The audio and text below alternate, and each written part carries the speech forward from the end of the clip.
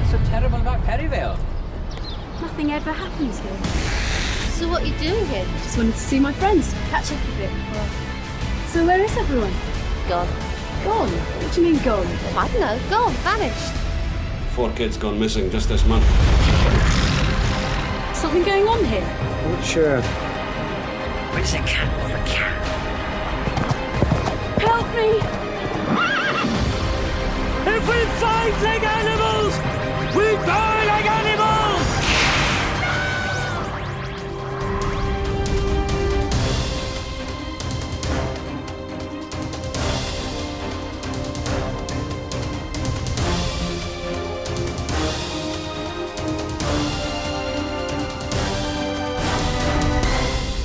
The Discussing Network presents Discussing Who, a Doctor Who podcast. I'm Kyle Jones, and I want to start this episode by welcoming back Clarence Brown. Mr. Brown, how are you? I'm doing well, sir. I hope you are doing well, too. Glad to be here. I am doing well, and always a pleasure, my friend, to talk to you. And it is always equally as a great honor and pleasure to say, Lee Shackleford, Mr. Shackleford, how are you? I'm very well indeed, very well, and hope you are the same. I am indeed the same. I'm happy, as always, like I said, to talk to you guys, specifically and particularly talking about Doctor Who. But I want to ask Lee, if we have someone listening for the very first time, what do you like to tell people? I like to say thank you. Thank you for tuning in. We know that you got other things you could be doing, and you're choosing to spend this time with us. And on this occasion, talking about an episode from long, long ago. Indeed, indeed. And, it's not everybody's cup of tea. So thank you. Thank you for your interest and for your time. Indeed. And Clarence, if we have anyone listening that would like to subscribe, how might they do that? Well, you can find us in any and all the podcatchers out there by just searching for Discussing Who. Or if you want to hit us up on socials, you can look for @DiscussingWho to do the same. Indeed, indeed. Well, I just want to say that we have some news, with the RTD era quickly approaching. We have some news about something that is coming up. As of this recording, it was released yesterday. Not sure if all of us have seen it, but I'm going to throw it out there. Doomsday. Has anyone seen this mini clip talking about this Doomsday story that's upcoming? I've been reading about it, but I have not yet watched the bit of content that is out there. Clarence, have you watched? I have seen it. I saw it on Instagram, and quite frankly, it's very cringeworthy. It's like somebody just set up a green screen, and I could have did the video. It looks very low budget. Well, I've seen screen grabs and just sort of a general description. And so then what Clarence tells us doesn't surprise me in the least. It does. It just looks like, I don't know, that it was put together in a big hurry by people who didn't feel like they had a major franchise to front for. So our friend Nicole, I saw on social media, said something to the effect like, huh? Or what? So I had read about it, and at first assumption, I thought this was the story of the 60th.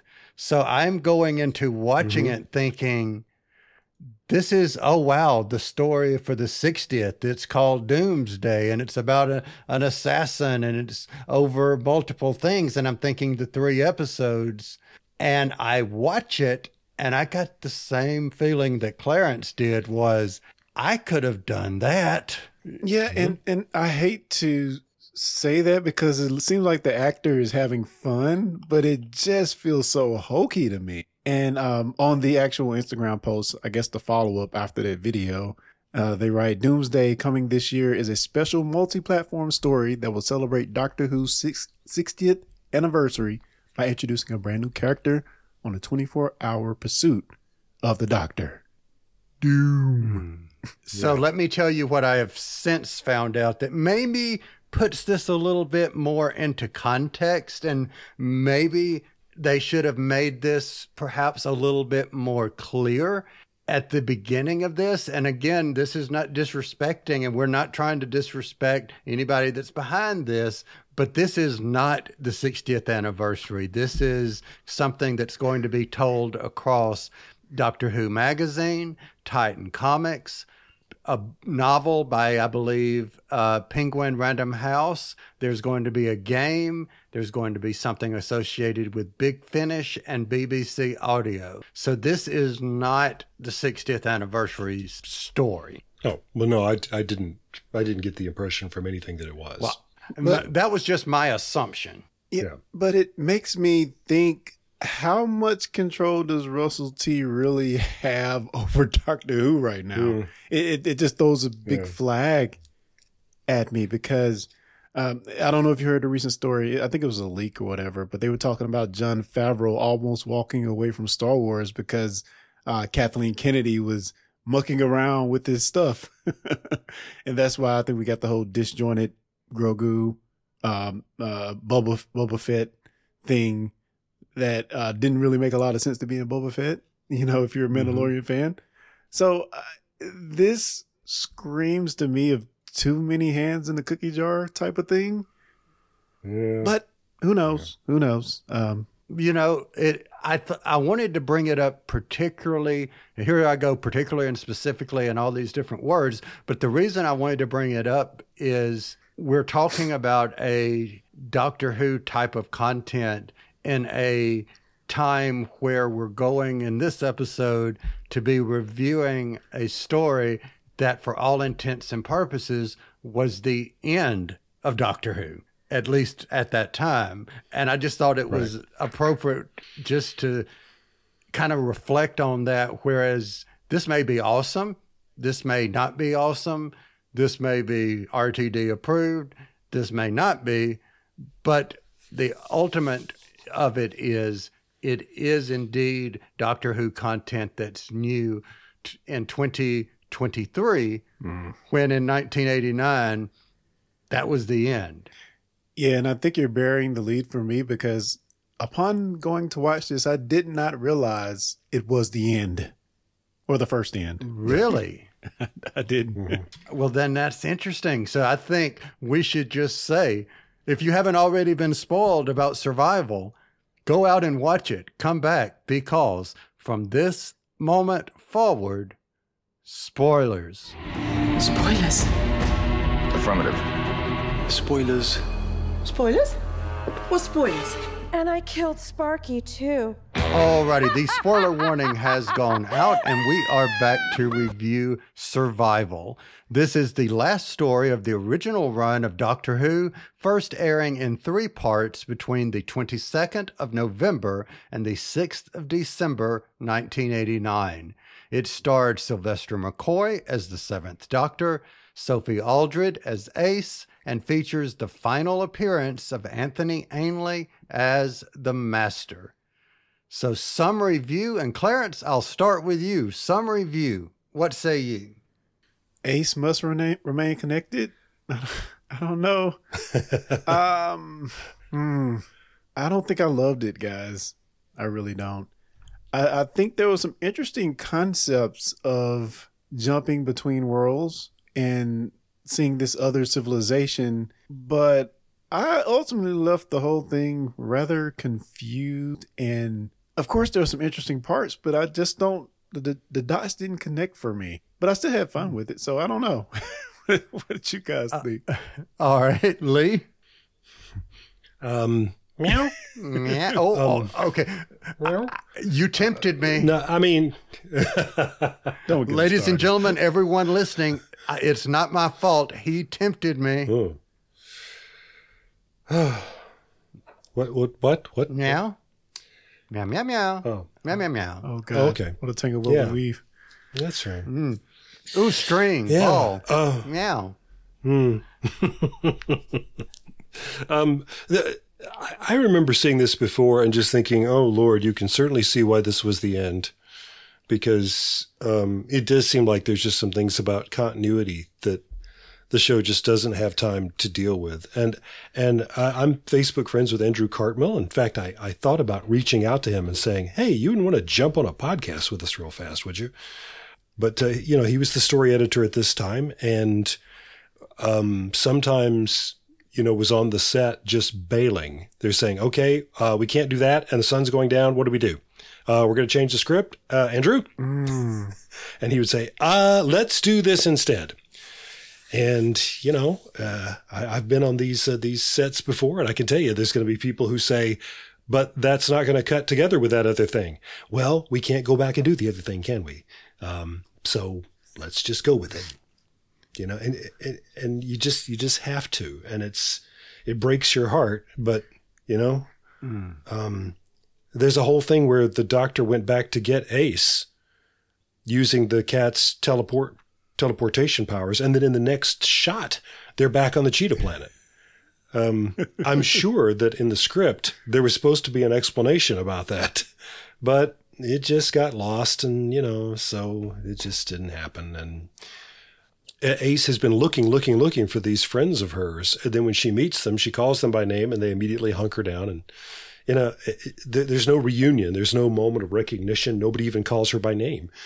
Where's that? That was probably in the script, and it just never happened. And so a lot of these things just don't make sense to us. It's just too bad. And really, they got the word while they were making this episode that this was going to be the last episode. Morale perhaps is low. And I always think if nothing else, you got to take off your hat to Andrew Cartmel for this. They were supposed to have a very blasé, tune in next week kind of ending. And he, on the spot, wrote that speech that the doctor has as they walk off together, almost into the sunset. Come on, Ace, we've got work to do. What a great way to hang up the show's hat. With the idea that they're still out there doing their stuff, and so survival it has a warm spot in my heart just for that little contribution of Cartmel's there, just to make it work for the last episode. And watching it this time, I was really knocked out by how physical Sophie Aldred gets to be, and because she'll tell you she's a big old tomboy and she always wanted to do more of this kind of stuff. And they turn her loose.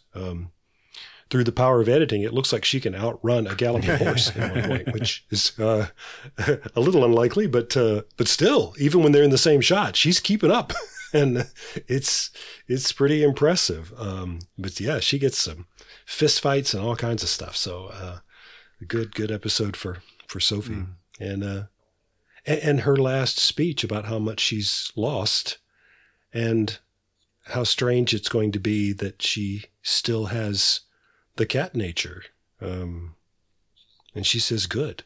I like it. And her delivery of it is completely convincing. It's like, okay, that's interesting. Wait. So we are assuming that she still has that trait going forward in the canon? That's what she says. I wish we could have saw that in the last episode, last new episode. Yeah. Huh. And now you understand, if you didn't catch this before, Clarence and others, that in Power of the Doctor, when she meets the Master again, she says, last time I saw you were half cat. See? Yeah. It makes sense now. That's what that was about. There you go. Indeed it does. and he could, and I think what he says is, a guy's entitled to try some things out or something like that. But he could have said, so are you. But I believe you still are, my dear. But, anyway. Lee, you said something in one of our previous reviews, probably if one of the first times we were in the JNT era of a classic review, and you said something that really, really stuck in my head in a good way. And what that was is something that you hit on earlier. I always had a negative reception or perception, here I go with words again tonight, for the JNT era. The production values, the cheesy plots, the 80s vibe that I would rather watch the 60s vibe than the 80s vibe, et cetera, and so forth. And you made that comment about all of the constraints and knowing that they were always on the chopping block and all the things that you just said. And it does allow me a greater appreciation for the types of stories that they told.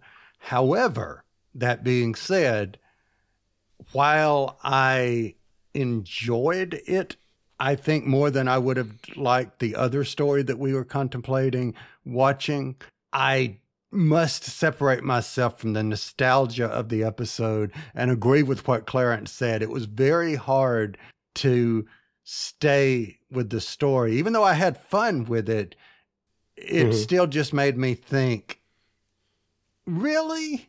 But we'll get into it. Yeah.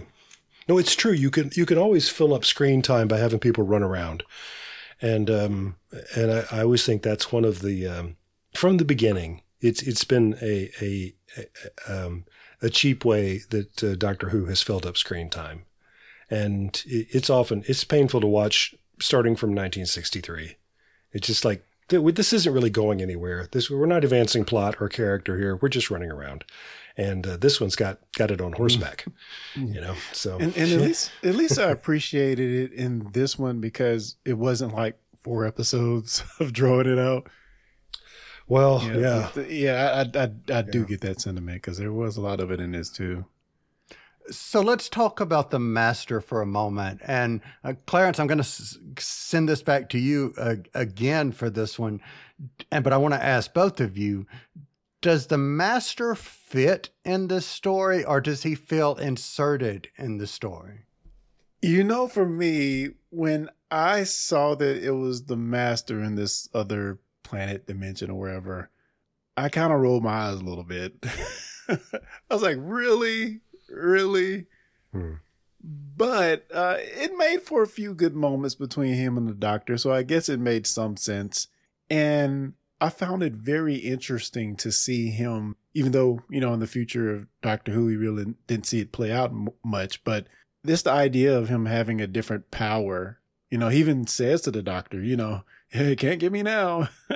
I've one-upped you a little bit. So I found that idea very interesting and would have loved to see where that goes. But honestly, my first time seeing him in this story, I was like, what? Inserted. And to add insult to injury, they're paying Anthony Ainley by the episode. So you'll notice he's really not in the first episode at all. Mm-hmm. There's a still photograph of him and somebody else doing the voice, and I'm pretty sure it isn't Anthony Ainley. So talk about cheap. Wow. Jeez. And they've done that once before. There's a thing in Legopolis where they need a shot of the Master behind Tom Baker, and so there's a photograph of him. He's not moving at all.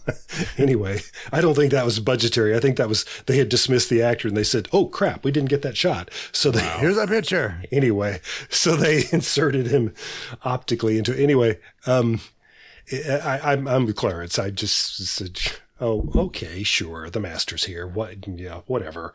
And the Doctor says, "Why did you bring me here?" And in the audience, we go, "Did he? Okay, well, we'll take your word for it. All right." And the Master says, "Because I need your help." And then again, we say, "Really?" Mm-hmm. And how did he need his help? Yeah, he said, you'll find a way out. You always do. And I said, well, that's very humble of the the narcissistic Master. Okay. And when one needs to escape the Phantom Zone, they do anything they can. But yeah. Okay, help me out here, guys.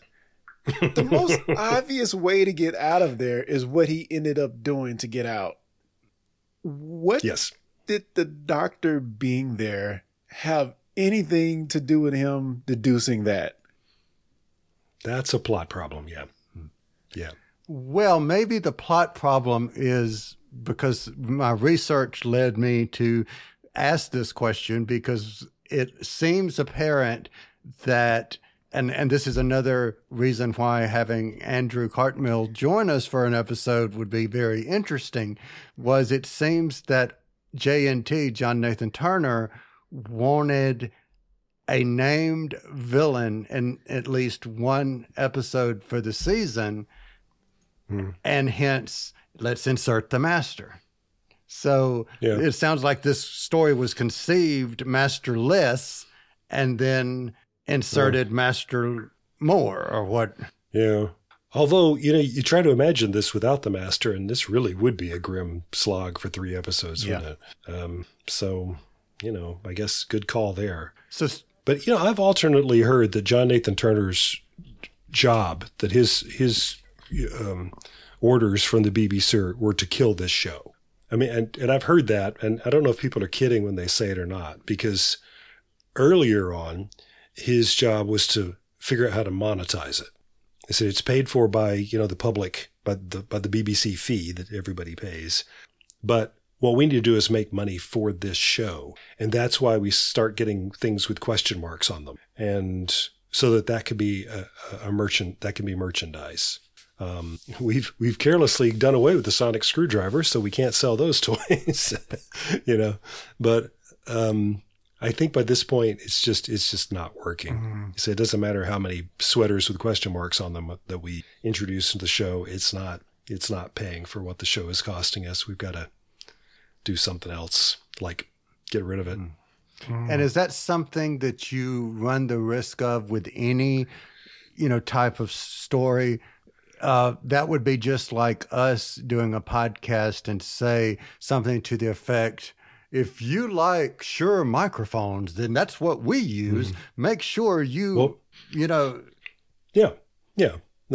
Product placement sells things, and in an imaginary universe, you get to make them all up. I mean, why is Tony Stark's Iron Man armor different almost in every scene that we see? I mean, certainly in each of the Marvel movies where he turns up, they've changed the armor, and so we can sell some more toys. Right. It's and it's why we'll keep changing the TARDIS interior and the sonic screwdrivers and everything. So that old thing hasn't gone away. It never will. But. Which is so funny because the 80s is like the decade of toys to me. Yeah, absolutely. They still merge then. It's kind of puzzling. Right. They couldn't make it work then. Well, I've heard Janet Fielding talk about this, that one of his ideas was that they were going to market to beauty shops Tegan's hairstyle, and but it wasn't taking off, so they kept trying different things. So if you watch the Tegan years, she's got a different hairstyle in every episode, and she made the joke that she found the only gay man in the business who doesn't know anything about styling hair.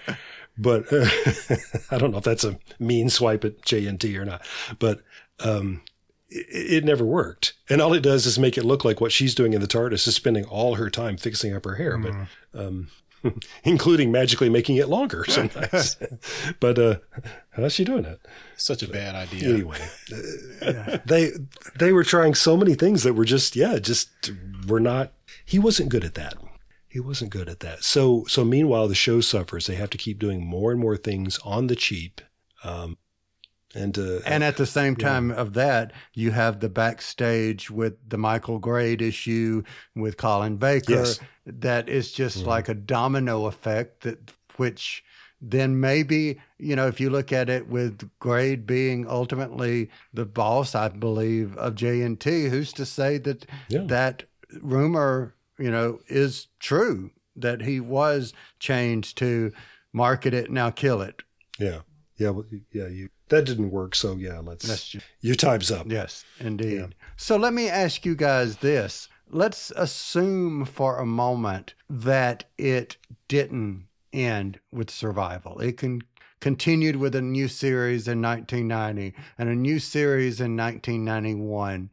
Assuming that, and that's all I'll say is, giving that setup, do you think Doctor Who would still be around today in 2023 if it wasn't canceled and put on extended hiatus in 1989? Lee, I'll let you go first on that one. Yeah, you're right. The way the BBC worded that when it was announced was not that the show is dead, but that it is in suspended animation. So they said Doctor Who will come back, and it did in Canada, but and in 1996. It's interesting. I think a lot of other changes would have to have been made.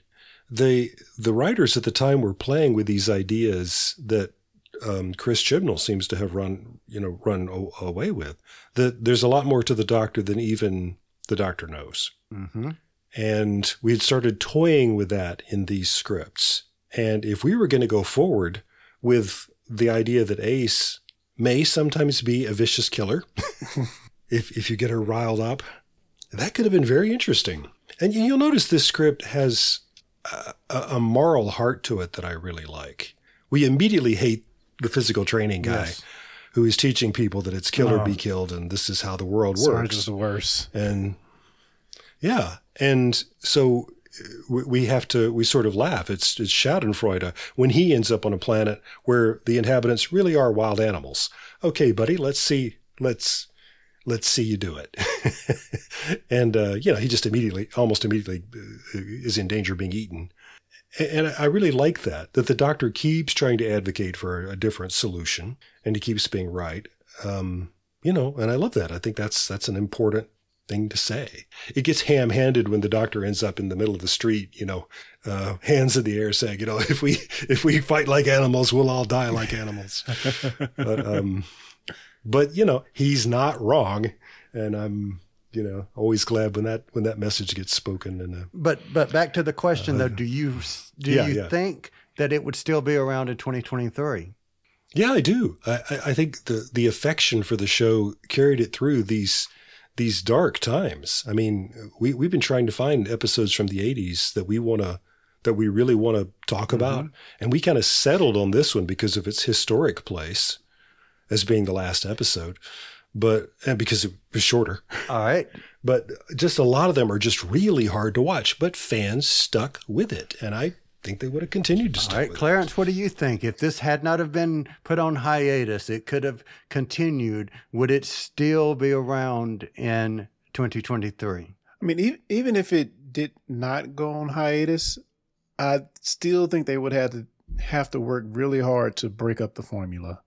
And that's even arguably what they tried to do with the movie, and although a lot of people hate that, but they tried to break up the formula. If it would have continued on, it seems like they would have had to do something drastically different. I just think if they would have took a nugget from TV, now where it doesn't have to be a bunch of episodes, it can be 10 good episodes. That may have helped. But I know that wasn't TV at the time, that's when our shows were made. So I think anything to break up the formula would have helped it continue to grow. But like Lee said, the fact that you can have this run and have this movie that people are not the, most fond of, and still somehow the character still survived. They didn't have to reboot it. It continues. And I think that's a big testament to the fans. I'm going to take it in a different direction, and I'm going to actually disagree with you guys, and I'll tell you why. I agree with everything both of you said, but I have the opinion of, had that 18 or 15 years or however many years it was gap, the wilderness years is that they are often referred to, even, considering the 1996 movie, I think it created a yearning for Doctor Who. And if you take any, long-running television show that starts out hot, everything has its ups and its peaks and its valleys. And if Doctor Who's ratings had deteriorated over the last 1985 to 1989, if it had have continued, I wonder if it would have deteriorated somewhat out of the public consciousness. Maybe not. I don't know. But take Star Trek for an example. We've seen Star Trek in the last 3, 4, 5 years have this resurgence on wherever you're watching it, use the streaming service that you're watching in your area. But we had a 10, 15-year gap between a Star Trek series proper for television and Discovery coming back. And I'm going into that same mentality. The absence makes the heart grow fonder. Yeah. Thoughts? Yeah. There are Star Trek fans I know who say there's now too much Star Trek. And we may say that about Doctor Who at some point. I don't know. Right. But well, who knows? Not during the pandemic. Yeah. No, but that's true. Yeah. You may be right. It may be the feeling that people may have left those last scenes of Survival saying, hey, this is just getting good. Come back. Yeah. That was that little bit there. That was really interesting. So let me ask you guys this. We go with Ace, and we're talking about Ace. You guys have made reference to Ace, and we've talked previously about how much we liked Ace. But my question to you about companions, and Ace in particular, and Clarence, I'll start with you first on this one. What do you think made Ace a great companion? I don't think that's a question for me, because I don't know if I've seen enough of Ace. I don't know if I can really answer that, to be honest. You've seen a lot, but yeah. So let me rephrase it a little bit. And Lee, I'll come back with you for that question, but let me ask it to you this way. Clarence, do you think Ace, or the type of character Ace was, do you see her as setting the stage for the type of companions that we saw with Rose forward? Well, and that aspect, I guess you do have a point. She does seem very, I can go and take care of business myself. And we definitely see it on display in Survival. So in that aspect, I think she does bring some great qualities to her character and companions in general going forward, of course. So I do like that about her. But there is one moment in the episode when the thing with the, what are they? Cheetahs? The cheetah. And the doctor gives her this warning of, you may not want to do this, so to speak, that this might not be what you think is going to lead to something you might not be ready for with Kara, I think the cheetah's name was. But he just lets her do it. It may have been too late at this point. So very independent. And it seems like the doctor, in relation to her, the doctor is never worried about her because he knows she's strong, maybe? I don't know. Help me out here. No, that's the way it plays to me, too. And she does represent a sea change for the companions because from the very beginning, a lot of time their job was to follow the doctor around and ask questions, and then to get menaced by the monster of the week and scream. And even as independent as Sarah Jane was, that very often she'd get in that dilemma and be the screamer. And Ace don't scream. Yeah. Ace fights back. And you're right. Very often she acts like she and the doctor are equal partners in this venture. And yeah, so he's inclined to just let her go off on her own, and she lets him do what he's doing. And it's and I just watched the Sixth Doctor and Perry episode that we had talked about reviewing this week, and yeah, he treats her like a dog. I mean, I don't mean abusively. I mean affectionately. But it's always, come along. Don't get too far out of my sight. Come on. It's just Ace just doesn't say, "Hey, Professor, what's that? What's going on with that? How come this is happening?" She's not there to be an expository tool, and it's really refreshing, and it paves the ground for Rose or Martha or any of those yet to come. I would love to know how much she, as the actor, had influence on what Ace became, because if you think of it going back from the, damsel in distress, the screaming companion. I mean, my goodness, we've only done one story with this companion, and we, no offense to Bonnie Langford, but Mel came right before, and Mel had one of the worst screams of any companion out there. Yeah. I think when we were talking about the two of them before, I said Ace is the antidote to Mel. Yes. Yeah. It definitely, I got the 80s vibe from this episode so hard. It is, to be fair, the 80s. It was almost like I was watching the Warriors at one point or something. Right. So yeah, I was actually surprised when they emerged from the TARDIS and she wasn't wearing her jacket. I think she was carrying it, but I don't know if I've ever seen her without the jacket on. I'm like, oh, it looks like a innocent, a nice young woman there. Yeah. She puts on a jacket and then, Bob's your uncle. Yeah. So yeah. I loved her in this episode, actually. This 3-episode arc. Yeah. One thing that I really liked, and this is just the amazement of television, the fact that we just saw both of these characters, both of these actors, both, this variation of the Doctor, this companion together on screen in a most recent episode of Doctor Who that we've seen. Yeah. That is freaking cool. It really is. And apparently something happened between then and now, so to speak. Something happened after they go off arm in arm at the end of Survival and Power of the Doctor, that they had kind of an ugly breakup. Mm-hmm. And so what we got was just the backstory about that and then the healing. I just really liked that. I thought that was handled very cleverly in that script.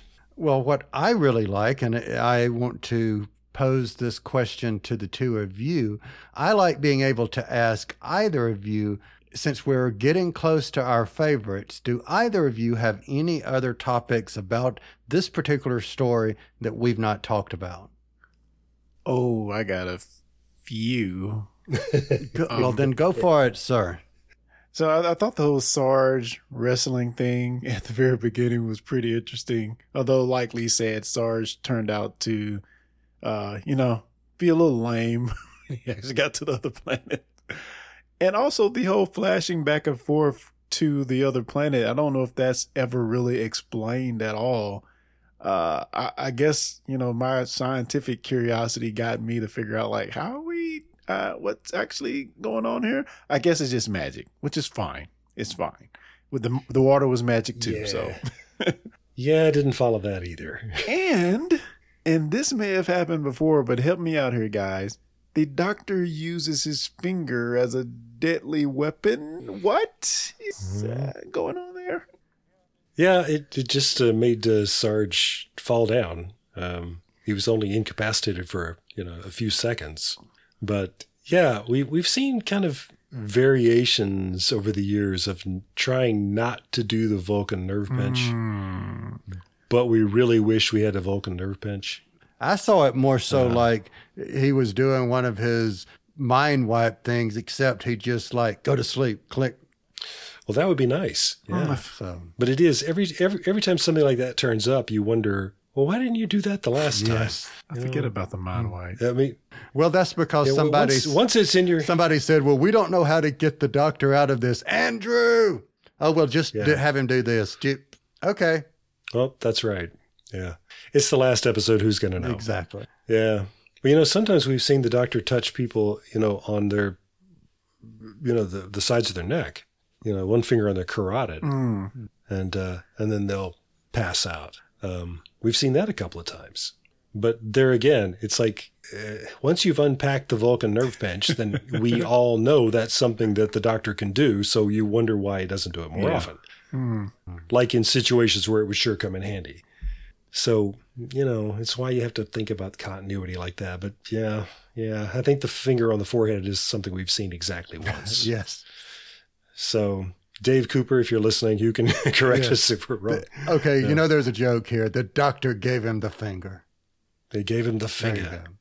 All right, Clarence, what else? What else you got? I think Lee mentioned the cat howl, which, puzzling. Yes. Yeah, cats do howl. They just Not like a dog. Not like a dog.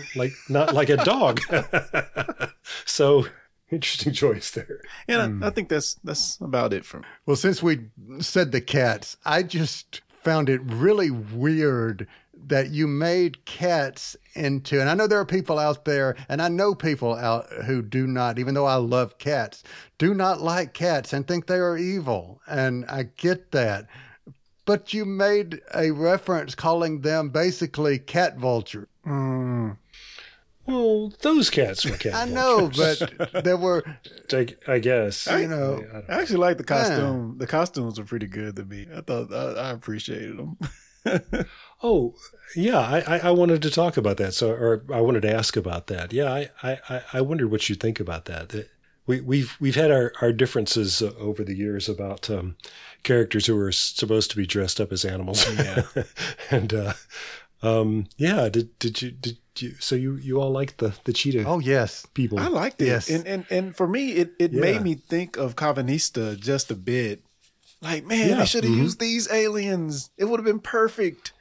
But I like the design. I saw somebody did a cosplay of it, and it looks great. I like it. Yeah. As we were talking about the pteroleptals, I really like the fact that they made a real effort to make sure that the jaws are articulated on those masks.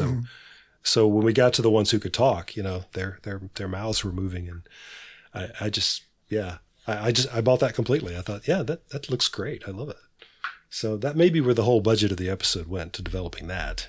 But I like the cat outfits, and I'm with you guys. They look. That was good. money well spent. Money well spent, and it, as cheesy as some of the story around them went, it was like they looked good. They did. Mm-hmm. Oh, and we have to talk about the Doctor and the Master fighting on the planet going to hell on the pedestal in the fires of planet. Like, how did we get here? Like, it's cool. I like it, but the Doctor's going down on a pedestal on a planet that looks like it's about to explode. What? Yes, we're there because it looks cool. Yeah. And we're running out of time. And did I lose the idea? So, because I went back and skimmed it a second time, and maybe my brain just zipped out for a minute. But at first, I thought the Master was becoming more cat-like, more feral, because he was interacting with these cats and controlling them, and the price, quote unquote, of doing that was becoming more feral. But then when you get into this fight with him and the Doctor, it's the planet that's doing it. And I'm like, wow. See, I thought it was the rage. So I thought it was them getting mad that was causing the planet to go to hell. Well, was it, or did it, or am I wrong? No, I understood it as Clarence did, that for God only knows what reason, the cheetahs are destroying their own planet. Message coming in, sir.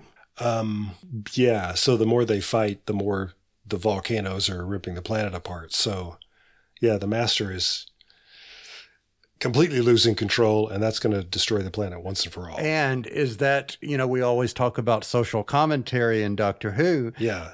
That right there, hello, we're fighting amongst ourselves, planets destroying, hello. Yeah, that's what I'm saying. Message coming in. Yes. But, leaving the Doctor to literally shout twice, if we fight like animals, we'll die like animals. Very true. All right. Other topics. Keep going. This is fun. That's it for me, sir. All right. Lee Shackleford, what say you? You got to love for bizarre juxtaposition that we get another one of these, and now I'm going to destroy you once and for all, Doctor, with the Master. And they're standing in somebody's driveway next to their car. It's just, let's go back to the big fight we had a minute ago on the fiery planet. We're on the altar, and you're about to sacrifice him. So, but then suddenly it gets reduced to their Oh Lord. It's like a drunk party where they're out in somebody's driveway. Yeah. Anyway, it's unfortunate. It's just, I know we had to shoot that scene somewhere, but it's like, Go out in the middle of the road at least. Well, let's not forget, moments prior, the doctor was butt up in the pile of trash. That's true too. Yeah. He does seem to be invulnerable to being exploded on a motorcycle. Oh my God, that scene, the motorcycle. My God. Yeah. Oh, you know what you have to do. Doesn't work, does it? Yeah. Right. What? And boy, the feminist in me, I understand he's trying to save Ace's life and that she doesn't understand what's happening. But boy, he yanks her hard off that motorcycle. And I know that Sophie is helping and that she's sort of throwing herself, but that's didn't like that. But anyway. Any other ones, Mr. Shackleford? No, I'm about survival doubt. But I will say this: the fact that we're sitting here laughing is a testament to the episode itself. We may not, we're laughing with the episode. We're not laughing about the episode. Yes, but the fact that we are not sitting here bemoaning the episode is a positive to the episode. It is. I think we all agree we had fun with this, and it's it's not the best. It's not the best Doctor Who ever. But I always have to think of it in terms of its constraints and what they had to work with. And, they did pretty good with what they have. And some of the performances from Sylvester, of course, and Sophie particularly, I think are just make it better than it would have been otherwise. Indeed. And that last line, Andrew, thank you, God. Yeah. So since you said that, Lee, I have to ask, favorite quote. What would be your favorite quote? Well, apart from the obvious that I keep referencing, I do just love this moment where Ace has never encountered the Master before. And she says, "Who is he?" And the Doctor says, "An evil genius, one of my oldest and deadliest of enemies." And her response is, "Do you know any nice people? Ordinary people, not power-crazed nutters trying to take over the galaxy." Oh, it's a fair question. And it sort of presages Bill, doesn't it? Yes. That's the sort of question Bill would ask, I think. I'll save that parting line for my favorite scene. All right. So, Clarence, what was your favorite quote? In one of the most cringe but fun quotes of the episode, I would consider, the Doctor says, Ace, yes. The Doctor says, "It could be very dangerous for you." And Ace says, "Don't worry, Professor. I'm no one's bowl of cat food." That's true. Yes. No. On the motorcycle. "I'm no one's bowl of cat food." So, Lee, great minds think alike. I love the line of, "Don't you know any nice people?" That was mine. That was just perfect. So yeah. All right, favorite scene, Clarence. I'll start with you. Favorite scene. Oh man, I think you could say the motorcycle for the pure hilarity of it. But what was he thinking? Like, what is this? It's like almost like an anime scene. That's right. But for me, even though we saw it coming a mile away, you have to give it up to when Ace turns around with the cat eyes. That was really good. Awesome. Lee, what say you? Your favorite scene? Yes, indeed. Okay. Try to do my Sylvester here. "There are worlds out there where the sky is burning, where the sea's asleep and the rivers dream. People made of smoke and cities made of song. Somewhere there's danger, somewhere there's injustice, and somewhere the tea's getting cold. Come on, Ace. We've got work to do." I like that so much that, once again, great minds. That's my favorite. I just love it for the whole into the continuity of Doctor Who's significance of it. So, yeah. Now, have you guys participated in listening? I guess not participated. Have you guys listened to any of the this Doctor's audiobooks, or does he have any? The Big Finish, yes. Oh yeah, yeah. Quite a few. I've listened to a couple. Not bad. Not bad at all. Lee, what do you think? It's funny. I can only think of one, and it must not have made much of an impression on me because I don't remember what the story was at all. I just remember that Sylvester. I just loved listening to his voice, and it was wonderful. I don't think that Ace was in it. No, that's a good the question. one that I listened to, Ace wasn't in it. I've listened to several that have had him in it. One that ended up having, I don't think they were ever together, but it had the 5th, 6th, and 7th Doctors. One particularly was called Master, and it was him going to see, spoilers, I'll say incarnation of the Master. I'll put it that way. But I thought he's done a great job doing the audio. So there you go. He's the Doctor actor I've spent the most time just chatting with, and I just love Sylvester. I will say this: if for me personally, on the audios that I've seen, if you are not an 8th Doctor fan and you want to become an 8th Doctor fan, go listen to some of the Paul McGann 8th Doctor audios. Yeah, Paul McGann can do no wrong. Yeah. So, well, speaking of doing no wrong, that means final rating. So, Clarence, final rating. What give ye? I think my rating goes up. My rating, goes up after, I noticed that this was the last adventure for this Doctor and Ace. Well, not the last, but seemingly the last. Almost. Yeah. So I think I'm going to land it at a 4. Yeah, I come away still having fun with the episode, although it had obviously story beat problems. So yeah, 4 for me. Yeah. 4 what? 4 cheetahs riding horseback out of 5. Yeah. Lee Shackleford, what say you? Yeah, I can't be that generous because of its many problems, but boy, it's trying hard, and I credit that. So I'm going to give it 3.5 exploding motorcycles out of 5. That's where their budget went. I'm going to be a little higher, but I'm going to not go quite as high. I'm going to say 3.79 cans of Fancy Feast out of 5. Yes. There you go. Yeah. Oh, dear. Oh, dear. When is a cat not a cat? The Doctor asks himself. When it makes its own cat flap. What? I don't understand. Yeah, that's a line from this script, and that's when he's buying all the cat food. When it makes its own. Okay. All right. So since you had to put in a joke, I have to ask the joke. How do you know the Master fit into this episode? Oh, okay. How? Because the Master was being a bit catty. Yeah. He'll be a snake the next time we see him. Yes, indeed. What won't be a snake would be us and everyone listening, which, is a good thing. So, gentlemen, thank you so much for joining me. And for everyone listening, thank you for joining us on this episode. Did you like Survival? Were you a fan of it?